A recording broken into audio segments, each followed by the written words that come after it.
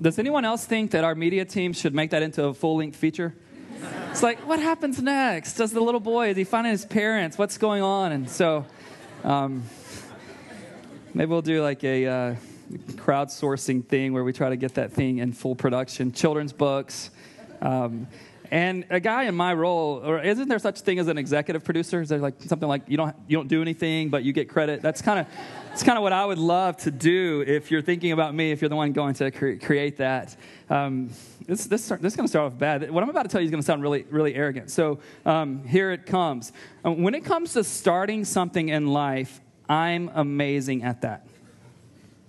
So if you're looking to start something new in your life, you got some new good intentions for your life, you got a couple of goals, I'm your guy. I want to tell you just a few things that I'm really awesome at starting. I'm really awesome at starting a diet.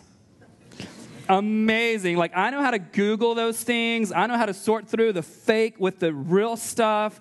And I know how to, at that very first lunch, like it's like day one of the diet. Anybody else ever killed a diet day one? Like, you dominated the diet? Anybody else got a day one?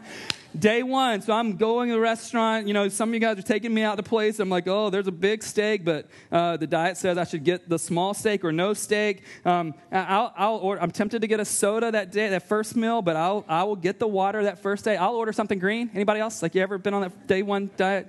I know some of you are like, we order green only all the time, Ben. I don't know how you do that. But I am gold when it comes to starting a diet. It's awesome. I'm gold when it comes to starting an exercise plan. In fact, like, this is going to sound even more arrogant, but I know how to join a gym better than you do. Like, I know what's out there. I know when to join the gym. I know how to get that first test done so they can tell me, Mr. Pilgrim, there's really not that much wrong with you. No. I'm so good, though, at joining the gym. Like, I know how to get the right weightlifting gloves. Anybody else? Like, I'm so good at picking out the right apparel. I got a dry fit shirt on because I don't want to sweat through the whole thing. And so, you know, I've got the wind pants. I can pick out sneakers are the best of them. I'm just awesome when it comes to joining a gym. Anybody else? I'm such a good starter. But maybe I was the best at this when it came to starting semesters in college. Anyone else? Like, the beginning of the semester, we killed it, right? I had the syllabus. I sat up front. I bought all the textbooks, even if the other people were saying, like, you don't really need it for this course. No, I'm buying it, and we're going all in, and I am ready for the semester, and I'm sitting up front, and I am enthused. Like, I don't care what's been true the last 6 semesters, the 7th semester, I'm going to be different. Then about a month or two in, I'm wondering, can I still drop this course and keep my financial aid? Anybody? Because those kind of things, like, oh. All right, so I have to pay this money back now or get what do I do? But you guys know what I do for a living, so you would be probably expecting me to say, like, the very best thing I've been at starting over the last 20 years of my life is a Bible reading plan.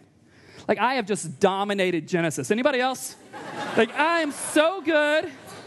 And that's not a small feat. There are 50 chapters in Genesis. I've gotten through this thing so many times, but I've got to be honest. Leviticus? Yeah, that's weird. Like, I just can't, right? Now, some of you are like, oh, man, we've got a pastor who's never read beyond Genesis. I did finish a couple of times, all right? But I have been notorious, as I'm guessing many of you, like, no, when it comes to starting something, look to me, okay? I know how to set goals. I know how to get out of the blocks, right? But I'm not a great finisher. So something happens usually along the way for me. I'm really enthusiastic when something begins, but something, and I can always justify it, right?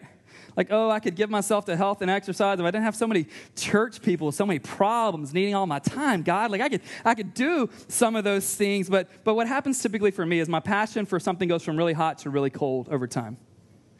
Or my attention just sort of wanes. Like, I get bored real easily. And some of you, I can tell you're already there. I get bored real easily, but usually what it is, something just gets too difficult for me to stay in it, and I bail out. And I've got all kinds of reasons why I do that, right? I'm good at starting something, but I've shown myself to be really good at quitting things, too, over time. And here's the thing. When it comes to our relationship with Jesus, for those of us who would call ourselves Christians, and I know that's a number of you are excluded with that, but hang tight. I've got something for you today, and I love the fact that you find the people in the community here at Epic at least warm and inviting, and you're willing to explore your faith. So, you know, I'm thrilled that you're here, and some of my very best friends in our church are non-Christians, which is an interesting dynamic, but something I'm grateful for. Not that they're non-Christians, but just that I'm friends with them. But we can remember, many of us, a time in our lives when our commitment to Jesus was really high. We were engaging the scriptures in a consistent way. We were praying daily, or at least fairly often, and we sensed God's presence among us. And we were making decisions in our lives where it's like, you know what? I want His way over my way. But then for many of us, for most of us, I would say something happens along the way.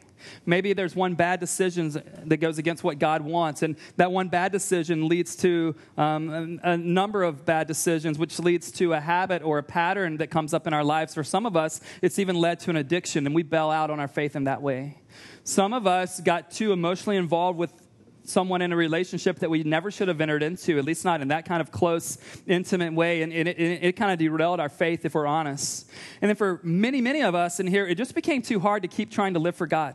Right? Something didn't go our way. We didn't know if He was trustworthy any longer. We didn't know if He would be able to bail us out. We didn't know if we could continue to have faith when we looked at the circumstantial evidence of our lives. And if you're like me, and I think many of us are in this boat this morning, here's a couple of questions I think that we probably have. Can our faith in God ever be completely what it should be? Like, can your faith, can my faith in God, will it ever get to a point where it's like we feel good about it and God feels good about it? And if it can, what do we need to do to make it happen? So can our faith ever be complete? Will we ever get to this place like, hey, we have arrived, we're in the right zone, and if so, what is our part in that? If you have a Bible, I'm going to look at Philippians chapter 1 this morning. If you need a Bible, raise your hand. We'll get one into your hands. Philippians chapter 1, and we'll get there in just a bit. It's on page 636 in the Bibles that are being handed or gifted out now. Philippians chapter 1, I believe when it comes to these two questions, will our faith ever be complete? And what is our part? What do we need to do to make that happen? I believe the scriptures teach this throughout, especially in the New Testament. We see the things that we can expect for God to do, what we should be doing, how it all kind of goes. But this text in Philippians is poignant to me, and I hope that you see why in a little bit. Before we get into the reading, I want to make sure we understand like what's going on. Paul is the writer to the church at Philippi. This is the letter to the Philippians. And here's kind of how the whole thing got started. Around the 50s, early 50s, right around 50, not the 1950s, okay, like 50. Around 50 A.D., Paul did what he was doing all over the place. Remember, we say around here that we think Paul had as much responsibility for spreading the mission of Jesus in the world, second only to who? Thank you. All right. Trying to start soft with you. I'm going to go a little harder, a little deeper. But Paul, we'd go to new places. And so around 50 AD, he goes to the city of Philippi, and he meets some people there. He's always going in, trying to engage, like, what's the scene like? What's the receptivity like? And he meets a group of people who believed in Yahweh, the God of the Jews. And Paul meets this woman named Lydia, and she's likely the first convert to Christianity. She had a heart open to the Lord. She had already been following God, and now Paul is saying, hey, here's what God has done. He sent Jesus. Lydia gives her life to Jesus. She's baptized. She's an affluent woman. She's known as a seller, basically, of purple goods or purple linen, and that's what she did for a living. And she used the space that God had given her in her home to allow the church to be birthed right there in her home. So, pretty neat woman. You can see this story played out in Acts chapter 16. So this church gets started in Philippi, and now Paul is writing this letter to the Philippians. It's now about 62 AD. So 10 to 12 years have passed since the church got off the ground and got birthed. And Paul has visited a couple of times, a few times maybe even, this church in Philippi. But right now, as he's writing this, Paul is sitting in a jail cell. Paul is in prison, most likely in Rome, and he's writing this letter back to the church at Philippi. And what's amazing to me is that encouragement is the theme of the letter. I'm a little more into a self-pity party if I'm in prison. Anybody else? Like, I don't think that's the first word on my tongue or in my mind. Like, oh, yeah, let me encourage you guys. I'm in this, of course, you know, if you're in a prison cell, I guess you don't have a whole lot of other things to do besides write letters and pray. And so he does both of these things for the Philippian church. But here's what he's doing. He's looking back. It's really cool for us. We're a new church here. You guys know we're a little over 4 years old as a church community. And as we look back and think about the beginning, that's what Paul's doing. He's looking back and going, hey, I remember. And I'd love for us to stand and read this together. Philippians 1, Verses 3 through 11, you're like, what happened with verses 1 and 2? Nothing wrong with verses 1 and 2. What Paul does in the first two verses is he gives his standard or his customary greeting that he would give to any church. Essentially, here's who's writing this, here's what's going on, grace and peace is kind of the standard way he would introduce a letter. And then he gets to the heart of the letter. And it's always interesting to me to know that the scriptures are so informative, but I think it's really important to notice what's burning on someone's heart is what comes out in their first words. Does that make sense? Right? So it's like he's just going to go ahead and like, hey, here's what's burning in my heart. And I love what he says to the church as he looks back at this church. He says this. He's saying to the Philippians, I thank my God in all my remembrance of you, always in every prayer of mine for you all, making my prayer with joy because of your partnership in the gospel from the first day until now. He's just remembering fondly how this whole thing started. Verse 6, and I am sure of this, I'm confident of this, that he who began a good work in you will bring it to completion at the day of Jesus Christ. It is right for me to feel this way about you all because I hold you in my heart, for you are all partakers with me of grace, both in my imprisonment and in the defense and confirmation of the gospel. For God is my witness how I yearn for you all with the affection of Christ Jesus.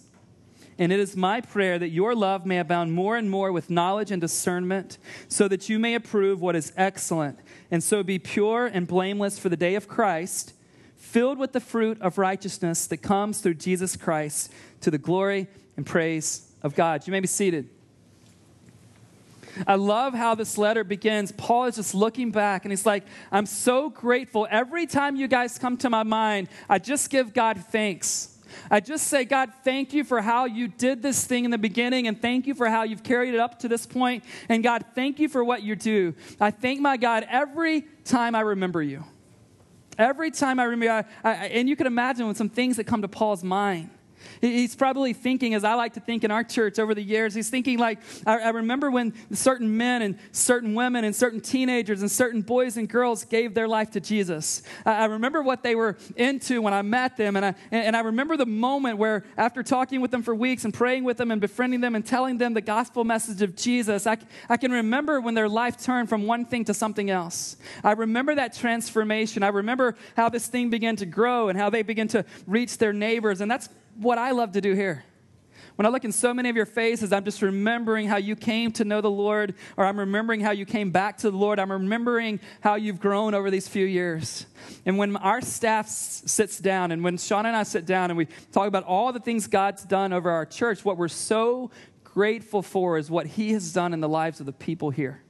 So grateful. In fact, just to give you a little report from last week, on Easter Sunday, 840 people attended Epic services. Wow. It was incredible. Yeah. It was a great day. Out of that number, it's always interesting, sort of the ratio in terms of in the city and downtown proper. 83 of those were kids, 757 adults, which is awesome. But here's the very best part. Unprecedented in our 4 years. So 200 Sundays, over 200 Sundays we've been here. 12 people last Sunday made first-time decisions to follow Jesus. And so their journey is just beginning, and this is what Paul's looking back on. He's like, I remember that time. I remember that story. I remember that life that was transformed. He remembers baptizing these people. And he's so fondly remembering. He's like, hey, before we get into all the things I want you to know, before we get into all the things I want you to do, I just want you to know when I think about you, I give thanks to God. I love what God's done among us. And then he gets into verse 4, and he's like, in all of my prayers for you, in every prayer of mine for you all, and he's praying, he says, with joy. And what I want to do in this text is really answer 4 questions. If we're going to progress in our faith, if we're going to see the faith that God began in us come to its completion at some point, here are the 4 questions. What is the role of prayer? Who is it that's doing the work? What does progress look like? And what is our part? So what's the role of prayer? Who is it that's doing the work? What does progress look like? And what is our part? In the role of prayer, right off the bat, this is what Paul starts with. He's like, I thank my God for you. That's where his prayer begins. God, thank you for these Philippians. Always in every prayer of mine, he's praying for them constantly. I pray for you with joy. Why is the role of prayer so important for Paul? Because he knows that no matter how gifted he is and no matter how awesome the Philippians are, he cannot do for the Philippians what God only can do for the Philippians. And the Philippians cannot do for themselves what God only can do for them. Have you ever had people in your life and you wish you could just speak some sense into them? Anyone? Don't point. Like, that's bad. But seriously, some of us have parents right now, and in your relationship with your parents, you see them, you're the child, so it makes it a little bit weird. But you see them making decisions that are going to be train wreck decisions. And you think yelling at them through the phone will make it more important to them, right? So you're like, no, you didn't hear me, Mom, right? And we would love to just speak some sense into people. Our parents, some of you moms and dads would love to just get a hold of your child's attention, whether they're 6 years old or they're 16 or they're 36 years old, and it seems like they're just not getting it. And what we would love to do is go, no, you don't understand. Listen to me. Moms and dads, sons and daughters, friends and spouses, we cannot do in people's hearts and minds what only God can do. And so Paul's going, no, God's got to do this. I'm praying with you, not just because I'm not there. Even if I was there, I would be praying for God to do something, because though I would try to lead you well, I cannot do in a heart what God can do in a heart. And some of us are trying to yell louder. And some of us are trying to come up with logical debates with people in our lives. And those things aren't terrible, but some of us leave it right there. What if our first response for the situations we wish were different, for the people's lives we wish were being lived differently, what if our first response was Paul's first response? God, I'm thankful for these people. Now, would you work in their lives? God, would you do something that I can't do? God, it seems like they are going to end up regretting many of the things they're doing now in their lives. Would you intervene? Would you do what only you can do? And Paul says that, he makes that prayer. And then in verse 5, he gets this idea that I love of partnership. He says to the Philippians, the reason I'm praying for you, the reason I'm thankful for you is because of your partnership in the gospel from the first day until now. I love that word partnership. Here's what he's saying. You guys weren't simply spectators when God was doing something among us. And some of you this morning, you've been spectating for 2 years. It's time to jump in and partner. Some of you are just getting your feet wet, coming to know what God's up to in this church community, what we're all about for the last couple of months, and it's time for you to step across from the spectator line into the partnership zone. What does partnership mean? It just means we come together to see God's mission accomplished in our church and in our city and in our world. And here's the message. He says, you guys were partners. You were partners with me in what? Come on.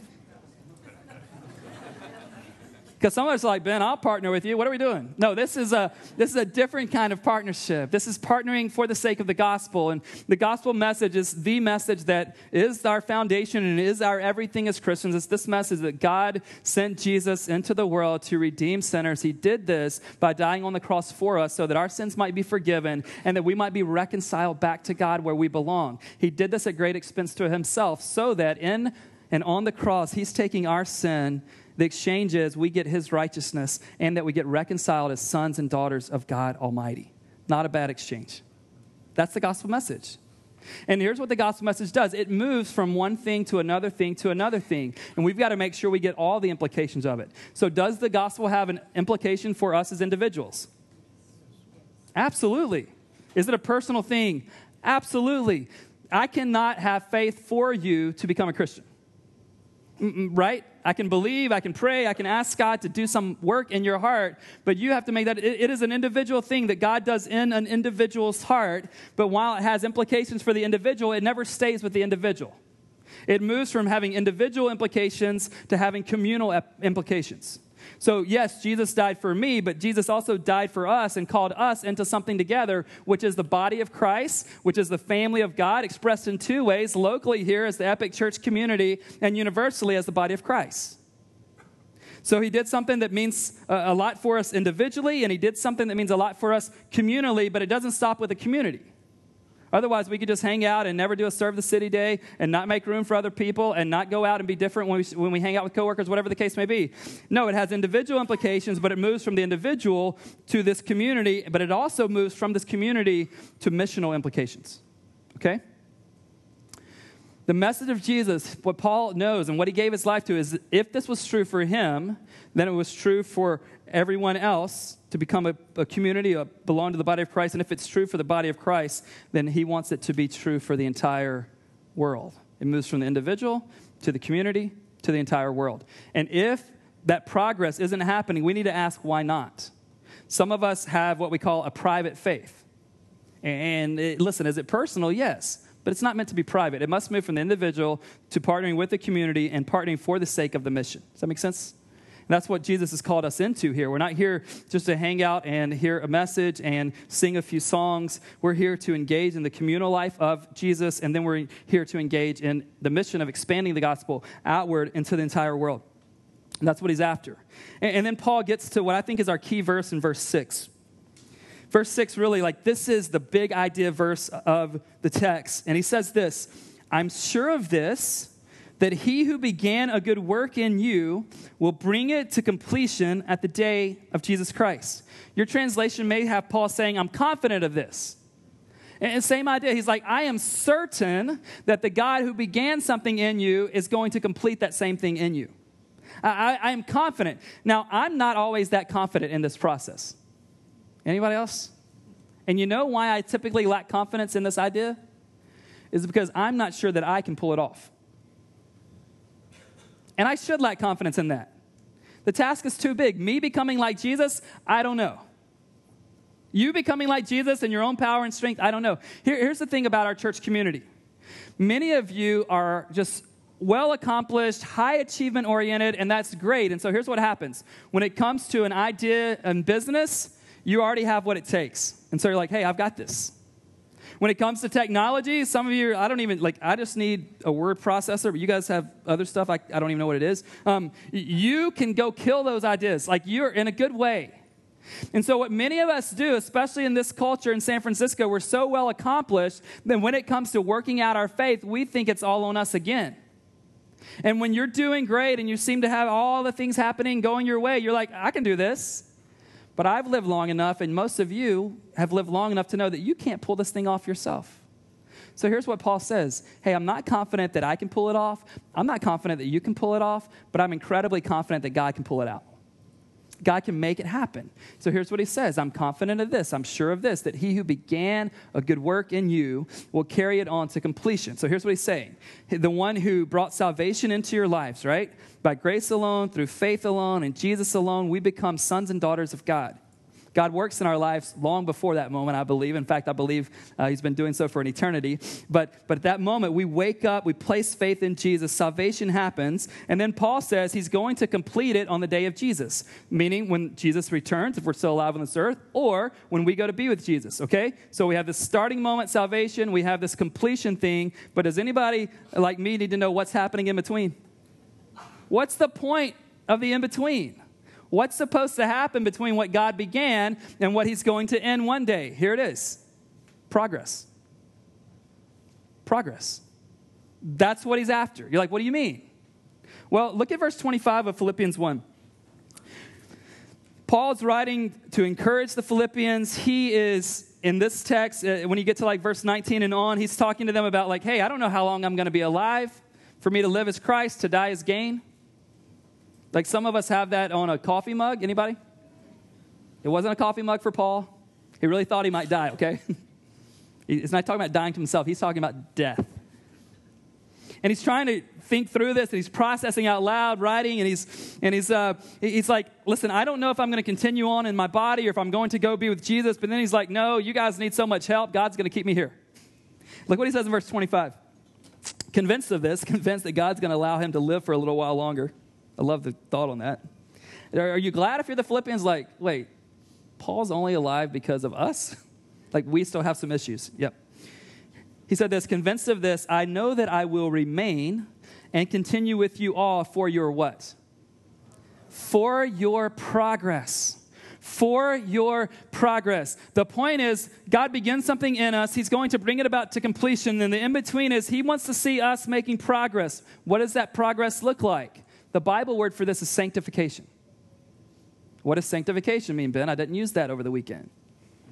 Sanctification means this process by which you and I become more and more and more like Jesus. I think the best way to talk about what that looks like is from a statement John the Baptist made. It's John chapter 3, and John the Baptist was the forerunner to Jesus, and maybe you know that, but his deal was to be the prophet just preparing the way for the Messiah. And the reason it was super important, the role that he played, is remember, there had been 400 years of silence. No prophet from God since Malachi, so 400 years of silence. And John the Baptist comes onto the scene, and he's just saying, hey, repent, for the kingdom of God is at hand. He eats strange things. He dresses in ways that would fit in San Francisco, but nowhere else. And he's baptizing people for forgiveness of sins, not in him, but in God. Okay, so there's no competition thing going on. But some of John's disciples begin to think it's a competition. Here's what they say to him. They're like, hey, John, look over there at Jesus. He's baptizing more people than you are. Now, I would have got a game plan, right? Anybody else? I'll show him, right? But John, he understands what's going on. He's like, no, that's the point. Here's what he says, though. And this is kind of the idea of progress and the idea of sanctification in our lives. Simple statement, packed with truth. He said this about Jesus. John the Baptist said, he must increase, but I must decrease. What does sanctification look like? More Jesus, less Ben. Now, somebody might say, well, wait a minute, I need to not be my true self. No, but God would say you and I are our truest selves when there's more Jesus. That's the intention. That is the truest identity about you, and it's the truest identity about me, who I am as a son of God, who you are as a daughter of God. That is what's truest about you. And so he must increase and I must decrease. I want more of his will than I used to. I want more of his ways. I want more of what he wants to do with my money, how he wants me to interact in relationships, how he wants me to lead my business, how he wants me to be a part of this church community. I want to do it his way. And if that progress isn't happening, then there's something amiss. But for me, there's days where I'm like, there's no progress at all. Anybody else? Please tell me someone else feels that occasionally. Like, not only is there no progress, sometimes it feels like regression. I'm going the other way, and he's like, that's not the intent. Now, here's what gets difficult. You and I cannot command how and when our progress happens and what it looks like. Like we don't get to say that. Here's a good example. I was having a conversation with my 11-year-old yesterday. He had a Little League game. I'm one of the coaches for his team, and we're talking about just like how kids grow, how he's going to grow, what's in his genes from his mother and I, and I was letting him know that, like, hey, you have some impact on the size that you are, but not too much, right? We have a 12-year-old on our team who's 5'8" with a full mustache. Yes, he started pitching the game yesterday. But Elijah can eat anything he wants, and he's not going to be 5'8" tomorrow. Does that make sense? And he can do anything else he wants, and he's not going to have a mustache tomorrow. In fact, his dad turned 38 yesterday and still can't do a beard. Like, Ben, why don't you do facial hair? It's not me, you know. That's a God thing. Like, right? But does that make sense? There are some things he can do to cause him to grow in certain ways, but he has limited input on that. You and I have limited input on how we grow as Christians. But we can do some things to put ourselves in a place of humility, place of surrender, place of submission, and see what God might want to do in his way and according to his own perfect time. And God's going to grow some of us in this community in ways that others of us aren't going to grow. And God's going to at times seem more present in some of our lives than he's going to be in others of our lives. But what happens for some of us, God wants to do something, and we are absent from what he wants to do because we have not submitted to his ways. We continue to demand our ways. We continue to say, no, Jesus, I'll come this far, but I'm not going over this line. C.S. Lewis, when asked about how can you promote the presence of God being active in your life, he said, I have no idea how to do that. But he said, I know full well how to promote the absence of God in my life. And remember, he was writing in a different place, and he was writing at a different time, but here's what he said, and I can email you this later or whatever, but he said, here's one way to make sure God's absence is present in your life. All right. He says, avoid silence, avoid solitude, avoid any train of thought that leads off the beaten track, concentrate on money, sex, status, health, and above all, your own grievances. Remember, a different time. He says, keep the radio on, live in a crowd, use plenty of sedation. If you must read books, select them carefully, but you'd be safer to stick to the papers. You'll find the advertisements helpful, especially those with a sexy or a snobbish appeal. I love the idea he's getting at, and I think if he were alive today, he would maybe use some different terms on some of those. But he's saying, listen, I don't know how to command growth in my life, but I know how to short-circuit the growth in my life. I know there are some things that I can concentrate on, do with my time, the kinds of decisions I can make, the sort of things I can demand of my own life and even try to demand of God. I know how I can live in such a way to keep God from doing what he wants to do in my life. And so we have this cooperation piece. There is a way that we cooperate with God. And Paul's getting at the heart of what progress would look like. Look at verses 9 through 11. This is not a full list, but this is the list he gave the Philippians. Here's what he's praying for them. He says, my prayer that your love may abound more and more. Isn't it crazy how love always shows up first? What are the two greatest commandments? What's the active verb? Love. What did Jesus say? You'll know my disciples by the way you... What does Paul say? The first thing I was mind, listen, if God does his work in you, as he begins to complete what he's doing, here's one way you'll know. Here's a great way to test our progress. Is your love becoming more and more abundant? Like, oh, Ben, I don't want to love. I just want to memorize a lot of verses. No, he said, if you belong to me, your love will increase, it'll abound. He said, you will have knowledge and all discernment. You'll have wisdom that you can't get from a textbook, even if you're a genius. Wisdom that comes from God alone. He talks about this idea that you'll be filled with the purity and blamelessness of Jesus. You'll be filled with the righteousness that comes from Christ. You'll prove what is excellent, and you'll live your life for the glory and praise of God.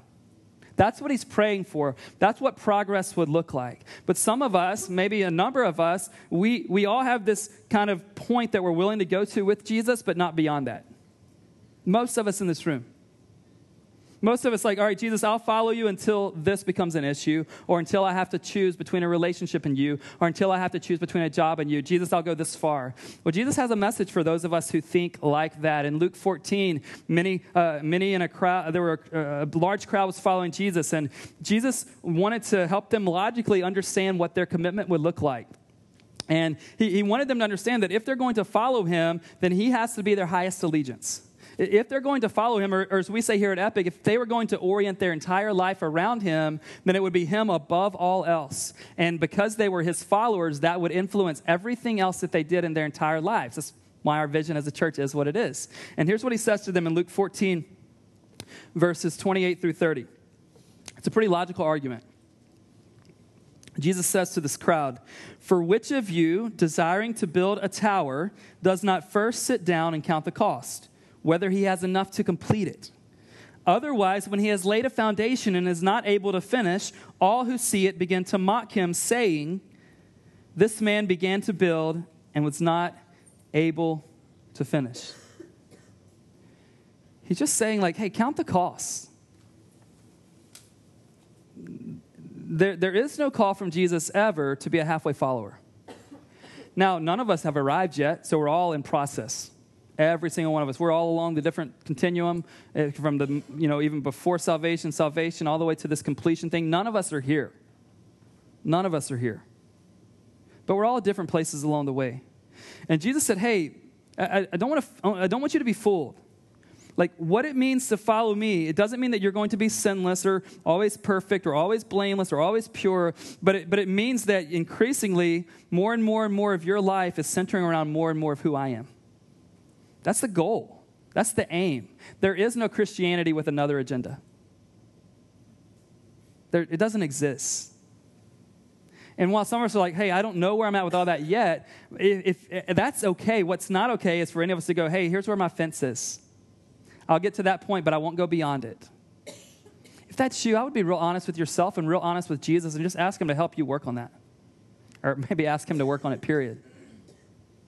Just like, hey, Jesus, because what he's doing in this text is saying, it's me above your spouse. It's me above your mom and dad. It's me above your siblings.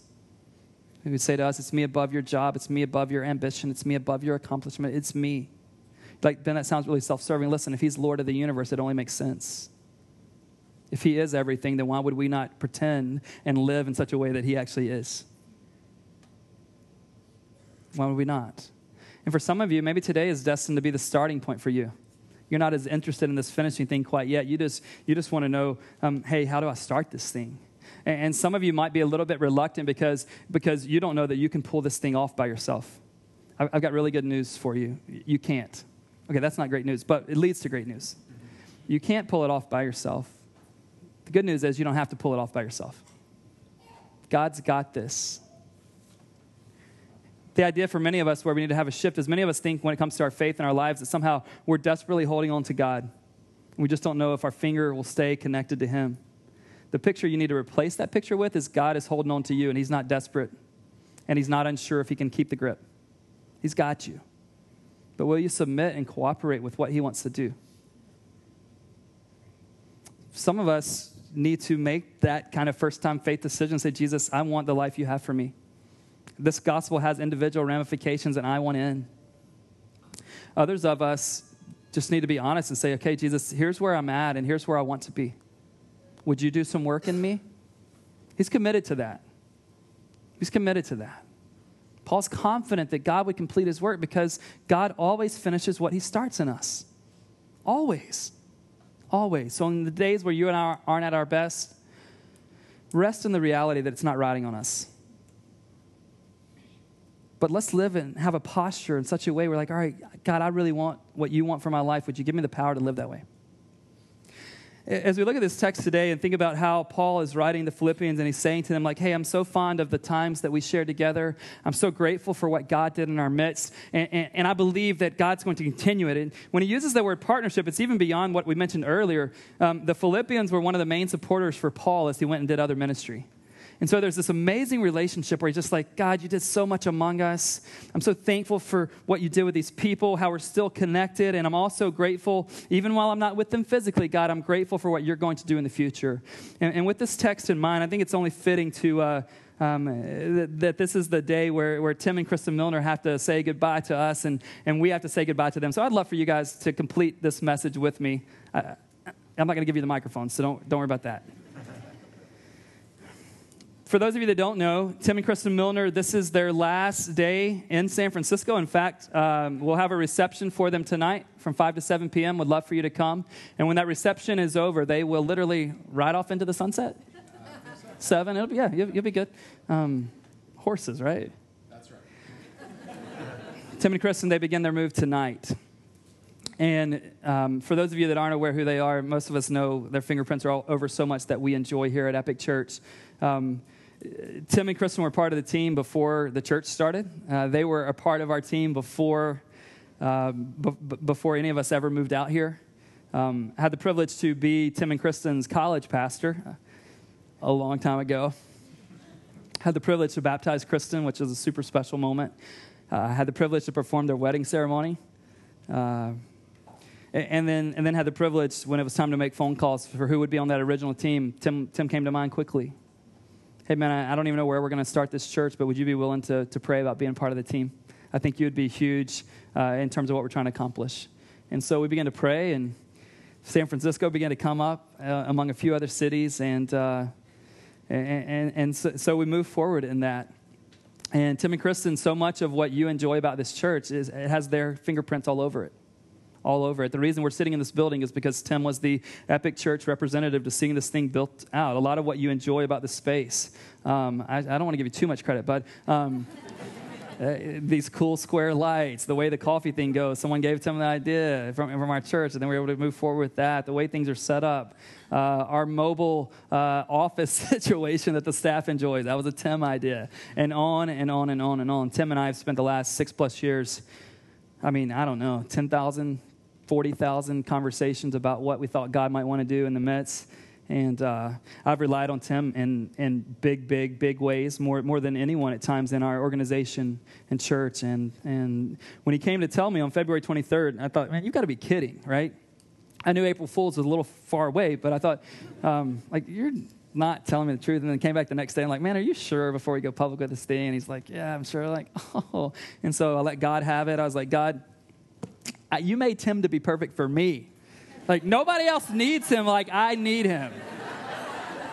And that's pretty close to the truth. I remember I was driving up in Diamond Heights, and I was like, I've been blaming Tim in my heart. And I was like, no, God, this is your fault. This is all your fault. You made Tim to be my buddy. And there's so much truth to that.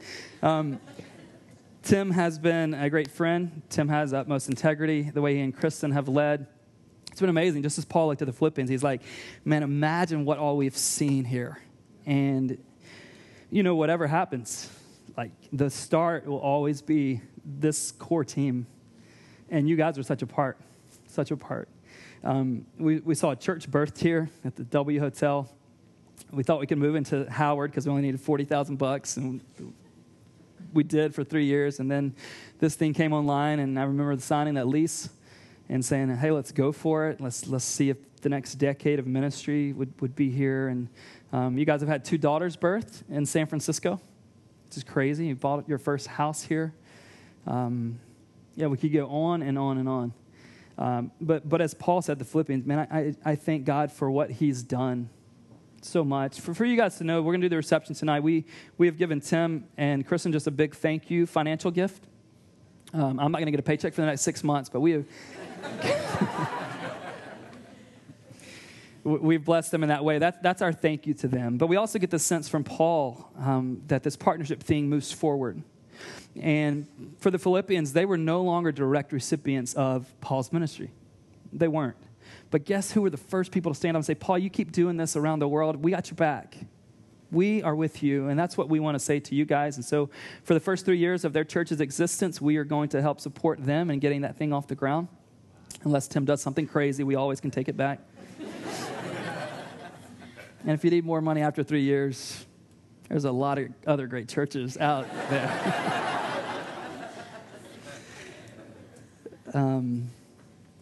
I think this Philippians is so fitting as we send you guys out.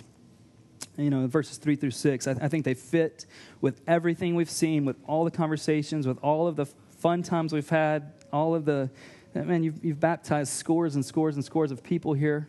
You've had to make hard calls as a young guy. You're 25 when this church started, is that right? 25 when the church started. Now you're 30 and you got to go do something more important. But I want to say, as Paul said to the Philippians over you guys, and this is behalf of all of us, we thank God in all of our remembrance of you. And moving forward with every prayer of ours for you guys, making our prayer with joy. Because of your partnership in the gospel from the very first day, 13 people in a living room. Will this work? How much money do we have? How many months can we go? What do we have to give up? Until now, beautiful space, sustainability, a family of 4.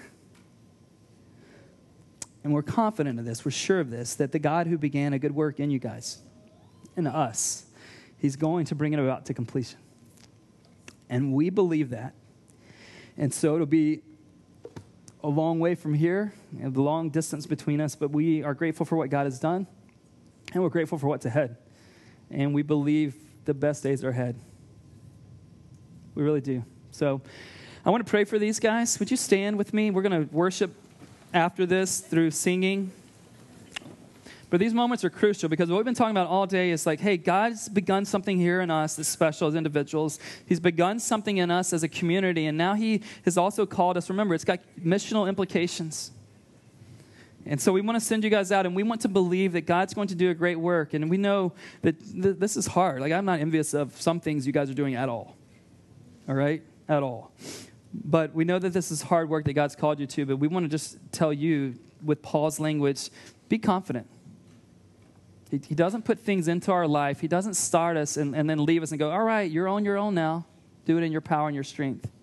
And when things are going really great, I pray that there will continue to be that sense of humility. Like, God, thank you, but we can't do what's next unless you do it. So I pray that great combination of humility and confidence will reside over your life, over your staff team and your family and your church and everything that's ahead. So let's pray. Father, I thank you so much for these two. Jesus, I thank you that without a doubt that Tim was the right person and Tim and Kristen were the right couple to be a part of this thing from the very beginning. God, we've seen so much. And God, we know you're not done here with the Epic Church community. And God, we know you're not done with the Milners and Sophia, God, and for Selah, God. We pray that you would do a great work in their little lives, God. I pray that you would protect them, God, from anything that comes against their family, their faith, their church. God, I pray that you give them great favor with where they're headed. God, you give them a beautiful facility for a great price. You'd give them already given them a great staff team. God, I pray you complete that. God, I pray that they would see you do even more as they move forward. And God, because it's your work, ultimately, that gives us confidence for Epic Church, and it gives us confidence for Tim and Kristen and for Essential Church, and we just look to you. Jesus, come and do the kinds of things that we can't do on our own. It's in your name that we pray. Amen. Let's worship as a response to saying thanks to God this morning.